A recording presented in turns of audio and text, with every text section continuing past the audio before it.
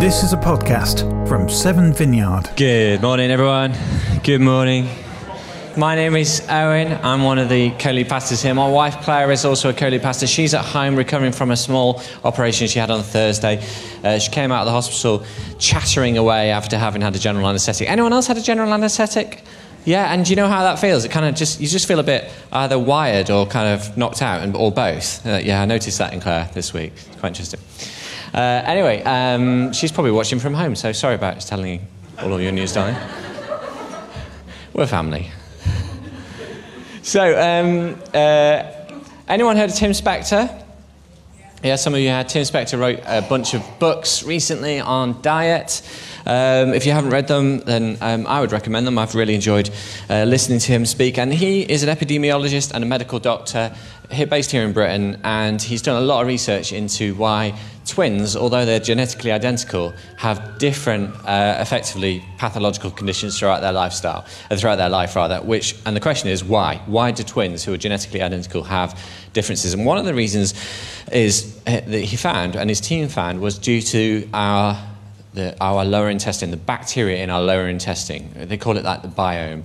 And they basically did some research with 10,000 volunteers, and they found that the gut biome, that is the good bacteria in your gut, is greatly enhanced. You have a greater diversity of bacteria in your gut if you eat a broader variety of plants. Now, actually, the number they put on it is 30 different plants. Now, if you're like me and you've grown up with 5 a day, 30 sounds ridiculous. So it's 30 a week, but it's all about diversity. It's about having different types of plant. And good news is it includes things like coffee beans, it includes herbs and spices and pulses and nuts and all of this. So I thought it sounded great. Basically, the idea is that the greater diversity of plants that you eat, the more bacteria you can feed within your lower intestine, and the more chemicals those bacteria can produce that make good for your body, which sounds like a great idea. So, like any fad, I think it's probably more than a fad, but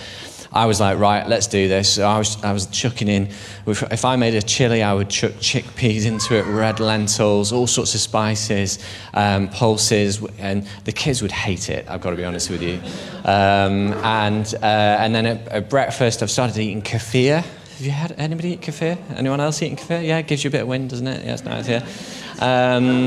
And 4 different types of seed and nuts in your cereal and so forth. But the other thing that I've developed is a rather snobby attitude to ultra-processed food, fast food, McDonald's. Now, I just want to say, yesterday I was in London with my son Jay. I enjoyed a McDonald's breakfast, before you think anything of it. But basically, McDonald's food, or any other fast food provider, the great thing about it is it's just full of sugar and salt. And I honestly mean that. It's great, isn't it? Sweet and salt. Who doesn't love a bit of sweet and salt? But the reality is that whilst it's delicious to eat, it leaves you feeling completely empty after about an hour, right? You know, because what happens is that you eat all this sugar and salt, it spikes your insulin production, which then clears all the sugar out of your bloodstream, which then leaves you with a sugar low and you're feeling a little bit empty and a bit like, oh, I need to eat something more. And you've only eaten a McDonald's breakfast an hour earlier. And so the great thing about McDonald's is it makes you feel great for a minute, but it doesn't feed those bacteria in your lower gut, okay? It doesn't kind of bring that kind of deep, nutritious benefit that whole foods might bring to your body. And I tell you this because I think it's true for many things in life, isn't it? It's true for many things in life. You know, the anticipation is often better than the reality. Am I right? I mean, if you haven't booked a holiday yet and you have the wherewithal to do that, book a holiday, because the anticipation of it between now and when you take it is going to be fantastic, and sometimes even better than the reality. It's like that with Christmas, isn't it? We look forward to Christmas, and then you get to Christmas Day, it's just, was that it? It's a bit disappointing. The truth is that the anticipation is often better than the reality. Has anyone heard of unboxing? If you're over 50 or over 40 like me, then you will probably never heard of it. It's a thing on YouTube. You basically watch someone unbox a brand new thing. Now, it can be anything. It can be an Apple mobile phone. It can be an Android mobile phone, if you like. It can be a beautiful watch. It can even be a car. and you get to peel off all the plastic. Does anybody else enjoy peeling off the plastic off the screen of a new product? You know, it's basically you get to unbox and you watch someone unboxing a desirable object. And honestly, the anticipation, it's fun. You should try it. It's a thing. It gives you a real kind of experience of that kind of anticipation, the joy and the enjoyment of doing that. But when you actually then have got the thing, how many of you know that after a while, the joy of it just wears off? You know, you're kind of like, yeah, that's just a thing I've got. Yeah, that's just my phone. Oh, well, I've sat on it. Don't worry about it. But only months earlier, you were peeling the plastic off that phone thinking, this is amazing. Because the anticipation is often better than the reality. I'm not arguing, by the way, that we shouldn't enjoy nice stuff and open nice products and all of that sort of thing. We all enjoy a luxury. We all enjoy things that are unique to our sort of flavour and perspective on life. But we do tend to swim in the shallows of life sometimes, don't we? We tend to swim in the shallows of life, and it's very rare that we actually take a deep dive into the more deeper aspects of our soul, the sort of deeper satisfactions of life. And we've got loads of reasons for this. I've sort of 4 that affect me, and maybe you're the same. So reasons why we don't do a deep dive into the depths of our souls. We're just too busy or tired to find the time and energy. Ben was saying that, wasn't he, on that video? We're just too busy to find the time or energy. And often it's more energy than time, right? It's like when we're tired, we just don't have creative power. Or is it just me? But I just don't feel creative when I'm tired. I don't have the energy to go deep. Secondly, we don't take a deep dive into our soul because sometimes we don't have any wisdom in doing this or experience in doing this. We don't have a counsellor to guide us through it and help us with it. The third reason would be that we are fearful of taking a deep dive. How many of us know that we've buried pain? In the past, we've buried it. We've buried nasty experiences down because we don't want to face them, and the last thing we want to do is take a deep dive and be faced with that thing again, right? It's just not an appealing thing to do, and so some of us avoid a deep dive into our soul because we're worried about what we might find. And the fourth one is, some of us find it hard to trust our feelings and emotions, our intuition and our imagination. We find it hard to trust those things because in the past they've let us down. We find it hard because those things don't come easily to us. We find it hard because actually we would rather trust just what is in front of us, what we can see, hear, smell, taste and touch. So there's lots of reasons, maybe some of those four kind of apply to you as well as they do to me. But we don't find it easy to do a deep dive into our souls. And whatever our reasons are, I want to suggest to you that we still need to do it. We can't live on McDonald's for the rest of our life. We can't live on ultra-processed food. Some people have tried it. It's not gone well for them. You can watch that online as well. The reality is that we need we need food that gets down to our lower intestine and feeds those bacteria that give us all the great chemicals that our body needs to survive and avoid pathology. We need more than just ultra-processed food in the spiritual sense as well as the physical sense. So there's this story about Jesus, and he's doing this thing that no self-respecting rabbi would have done in his day, and he's having a deep and meaningful conversation with a Samaritan woman. Now, at the time of Jesus, there was this deep hatred and mistrust between the Jews and the Samaritans. And this was an enmity which extended back 900 years to King Solomon and to his son Rehoboam. So go back and have a look at that if you want to. But anyway, Jesus is having this conversation with this Samaritan woman. He's actually been on a long journey, and he's midway through his journey. They've stopped. The disciples and him have stopped because they're tired and hungry. And the disciples have gone off to the town to get some food, and Jesus strikes up this conversation with this Samaritan woman. Now, as I said, there's this enmity between the Jews and Samaritans, and the disciples returned, and they were surprised to find Jesus talking with this Samaritan woman. But no one asked, "What do you want?" or "Why are you talking to her?" Then, leaving her water jar, the woman went back to the town and said to the people, "Come and see this man who told me everything I ever did. Could this be the Messiah?" They came out of the town and made their way towards him. Meanwhile, his disciples urged him, "Rabbi, would you eat something?" So earlier, as I said earlier in the account of John, this is John 4, by the way, the disciples have gone off to get some food because they're aware that Jesus is tired and hungry. You know, Jesus often worked himself to the bone. There's repeated occurrences in the accounts of Jesus' life where his disciples express their concern for him. Like, Jesus, you're just tired. Why don't you get some sleep? Jesus, you're hungry. Let's get you some food. He just didn't take care of himself in that way. He had other things to do. And in this situation, the story goes on. They come back and say, Jesus, you need to eat some food. And he politely refuses. He says this. He says, bearing in mind the disciples have gone off a long way to get some food and have come back with food. And Jesus says this to them. Oh, guys, I've got food that you know nothing about. I'm like, if that had been me, I'd have been like, oh, where did you get that food from, Jesus? Have you been hiding it in your bag? But they were more polite. It says in verse 33, they said to each other, could someone else have brought food to him? Jesus is cryptic. He says, my food is to do the will of him who sent me and to finish his work. So, okay, that makes complete sense to me. He's being cryptic, he's being kind of poetic, and he's saying that I have food that is not like ordinary food. It's food that sustains me. And what is that? Well, it is a metaphor for doing the will of God, having a sense of purpose in life. That sustains me in a way that food can never sustain me. Right? Okay, yeah, fair enough, Jesus. That sounds fantastic. But then, in John 6, which I would call the bread chapter, Jesus feeds 5,000 people with 5 loaves of bread and 2 small fish. Everyone familiar with that story?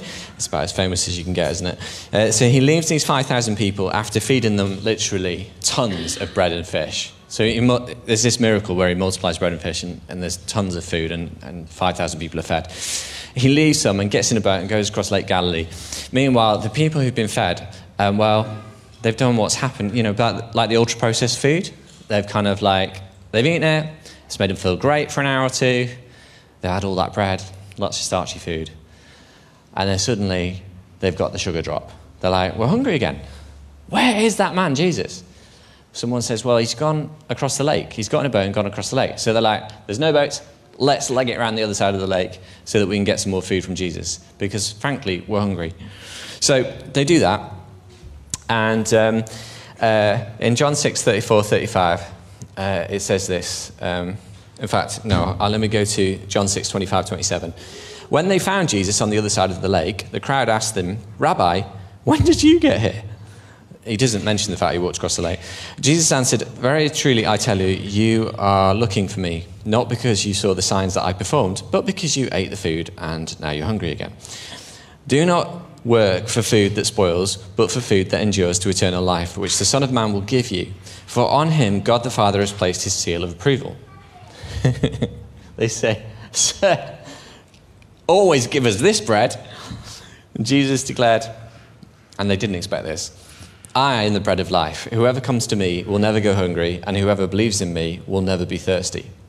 Okay, another metaphor. Surely this is another metaphor, Jesus, right? Well, we do know, don't we, that this image of Jesus being the bread of life is a powerful, enduring image which endures to this day in what we call the Eucharist, which is the Latin word for thanksgiving. Who knew that the Lord's Supper, communion, Eucharist, names for all the same thing? You've got it here at the front, bread and juice. It's juice, I'm afraid, it's not wine. It never tastes as good, I've got to be honest with you, but anyway, we've got what juice today. And the reality is that this thing that we call Eucharist, the Lord's Supper, communion, it means thanksgiving. What are we giving thanks for? We're giving thanks for God. We're giving thanks for his relationship with us. We're giving thanks for Jesus' love for us. Yeah?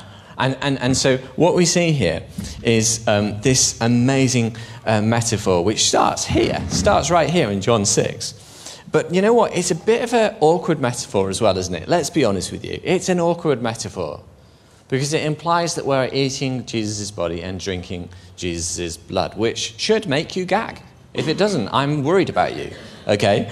And we are not the only people to kind of think this is awkward, because later in chapter 6, verse 52 in John's account, John records the people that Jesus is talking to saying this to each other. How can this man give us his flesh to eat? Like, that might be a question that you might ask yourself as well. And you might think that Jesus is just going to just say, guys, I've got a really great explanation for this. It's a metaphor.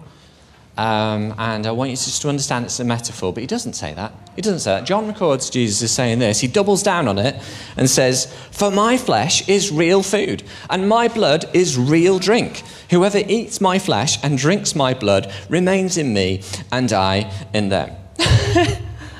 I mean, like, Jesus, you could have had an easy out there.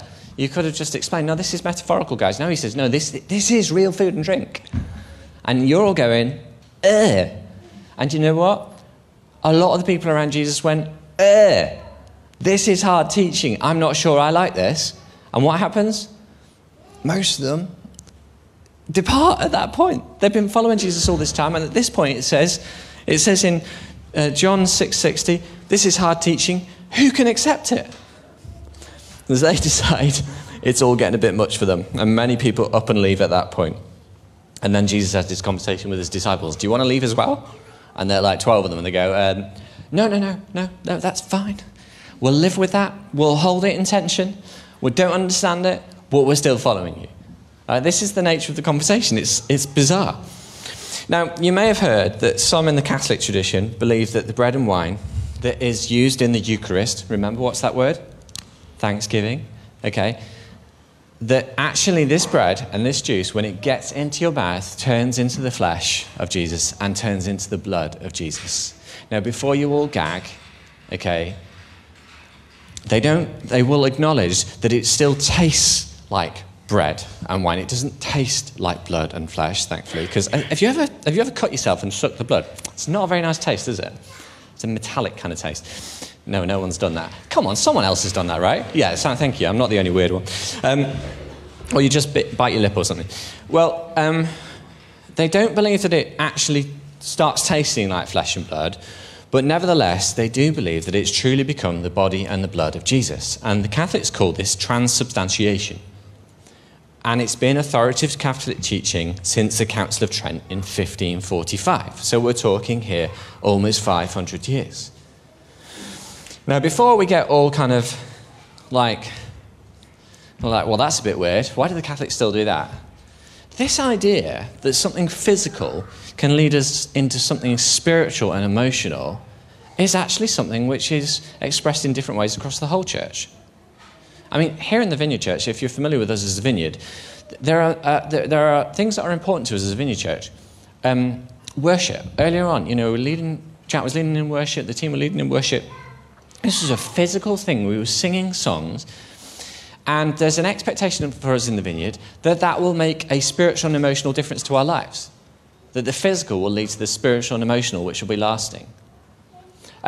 We also believe that in healing, physical healing, and emotional healing. And we believe that the physical act of laying hands on someone can lead to actual spiritual and emotional healing in someone's life. That's not a lot different to what the Catholics believe with regards to transubstantiation.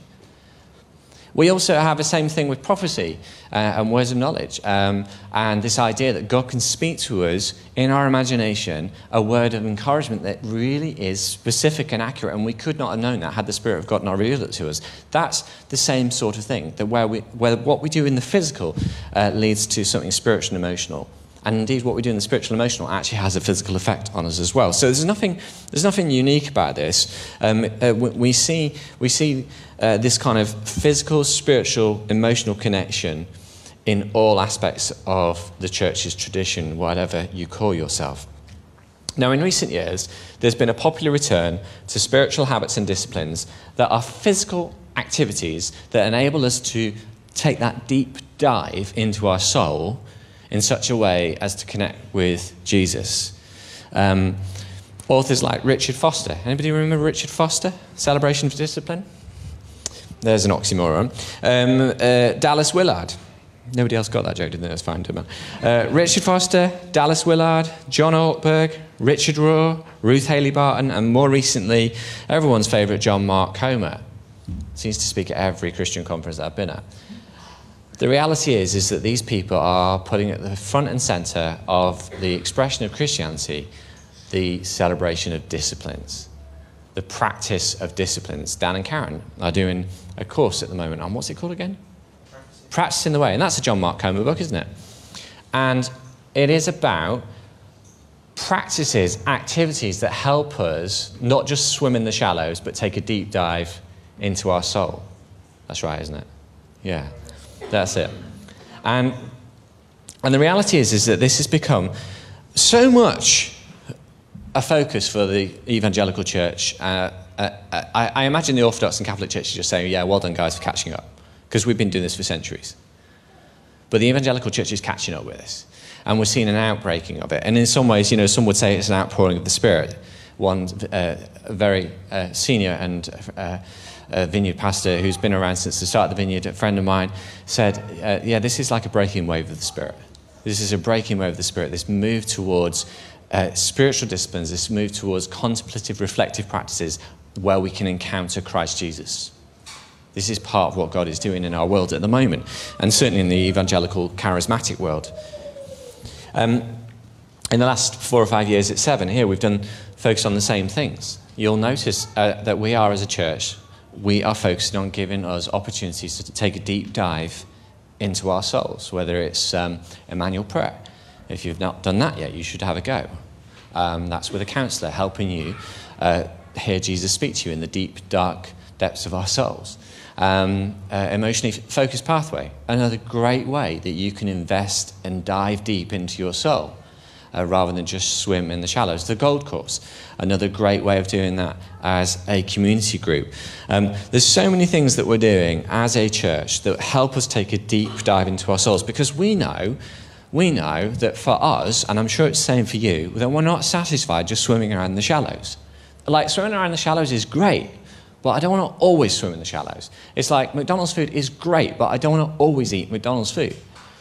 The reality is we need to feed our gut sometimes. We need to go a bit deeper. And if you are a sort of Christian that's thinking to yourself, do you know what, Christianity, it hasn't really had the effect on me I thought it would. Or I've been a Christian for a while and I don't really feel like I'm closer to God, or I don't feel like the benefits of being in church. Like, that's because you're not taking a deep dive into your soul. I'm no doubt about that. The reality is it's only in that place that we really start to get that spiritual nourishment and satisfaction that we're talking about with food, where we feel really healthy, where we feel like what we're putting into our bodies is actually doing us good rather than harm.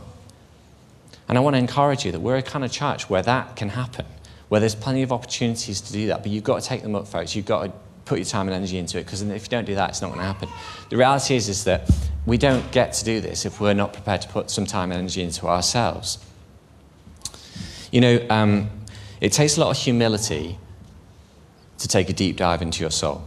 The psychiatrist Carl Jung, I think it was a Swiss psychiatrist, when he was an old man, he was asked by one of his students what his personal pilgrimage had been.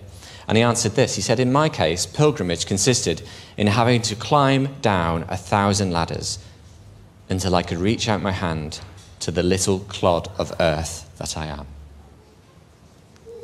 He understood that the key to spiritual and emotional health is a willingness to make yourself vulnerable, to descend 1,000 ladders, 1,000 decisions to humble oneself. It is not easy presenting yourself to a counsellor and saying, I need help. It is not easy presenting yourself to another person and saying, I really need some help being vulnerable.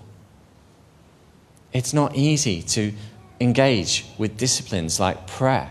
It's not easy to just spend time in solitude. Some of you are thinking, I would love some solitude. I'm just a busy mother or father and I've got like 20 different people asking me for 20 different things at once, Some of these things are quite appealing, but it's not always easy to do it. You've got to make time and make space to do it in your life. Silence is a wonderful spiritual discipline to help you connect with God and connect with your deeper soul. But how hard is it to just deliberately decide to switch my phone off, disengage with any social media, disengage with anybody else, and just be in a place of silence? The discipline of prayer is so hard to do. Fasting. Has anybody tried fasting recently? I was meant to fast. I committed to myself that I was going to fast every Friday through Lent. Lent started and I forgot. Friday, I forgot. I was like, oh no. I ate my breakfast. Oh no, I was going to fast. So now I'm going to start next week. No condemnation, it's fine. But friends, it's hard to do it. We have to humble ourselves to do it. We have to put time, energy, and money into doing it. Maybe you need to pay to go off to a retreat centre. There's plenty of them around. Go and find one and impose on yourself a day's silence. Oh, my life. That is so hard. You know, the word human being and the word humble comes from the Latin word humus, which means earth. All right? When we humble ourselves, we are doing what Carl Jung said. We are recognizing that we are made of the same constituents as the earth. We're made of carbon, breakers right down. You know, we're the same stuff as the earth that covers the planet. That's what it means to humble yourself. Carl Jung realized that you're not really free until you free yourself from your own ego. You're not really free until you free yourself from your self-image, from your reputation. You're not free until you free yourself from your need to be right, to be in control, or even to your need to be loved by other people.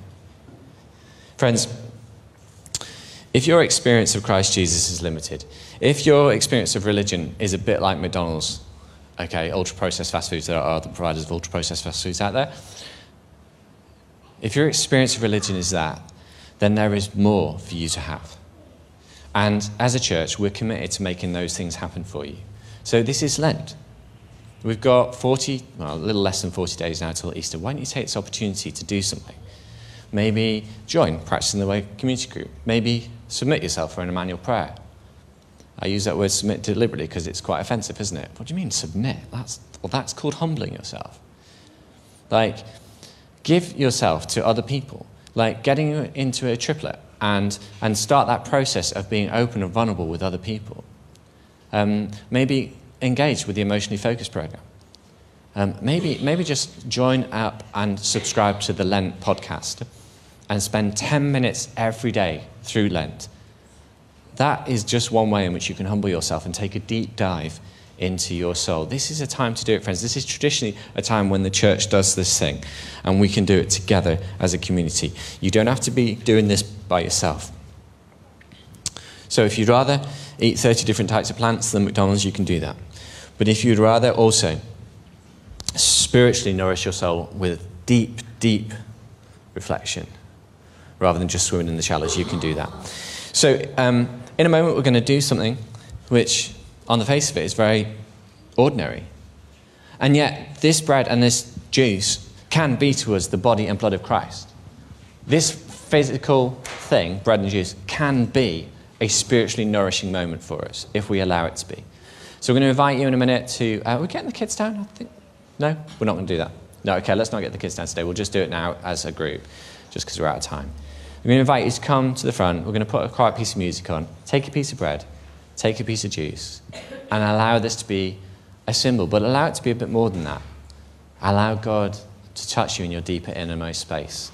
We're just going to do that together as a group. There's 2 tables at the front. Just going to put some quiet music on in your own time if you'd like to. Don't feel you have to, but as well, there's no obligation here. Just sit where you are. It's absolutely fine.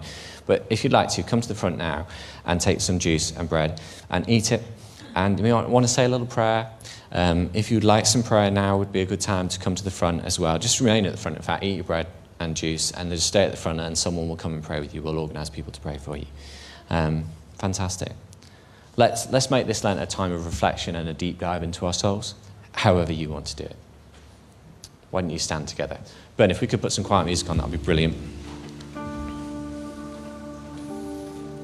Friends, we can experience Christ Jesus in the shallows, but sometimes Christ Jesus will invite us to deep dive into our souls.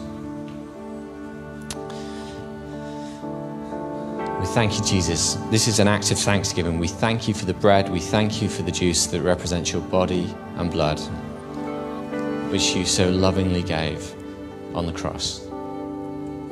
We celebrate all that you have brought for us, and we embrace it into our body as we eat this bread and drink this juice. May this physical act have emotional and spiritual benefits to our bodies. In Jesus' name we pray. Amen. Feel free to come to the front and get some.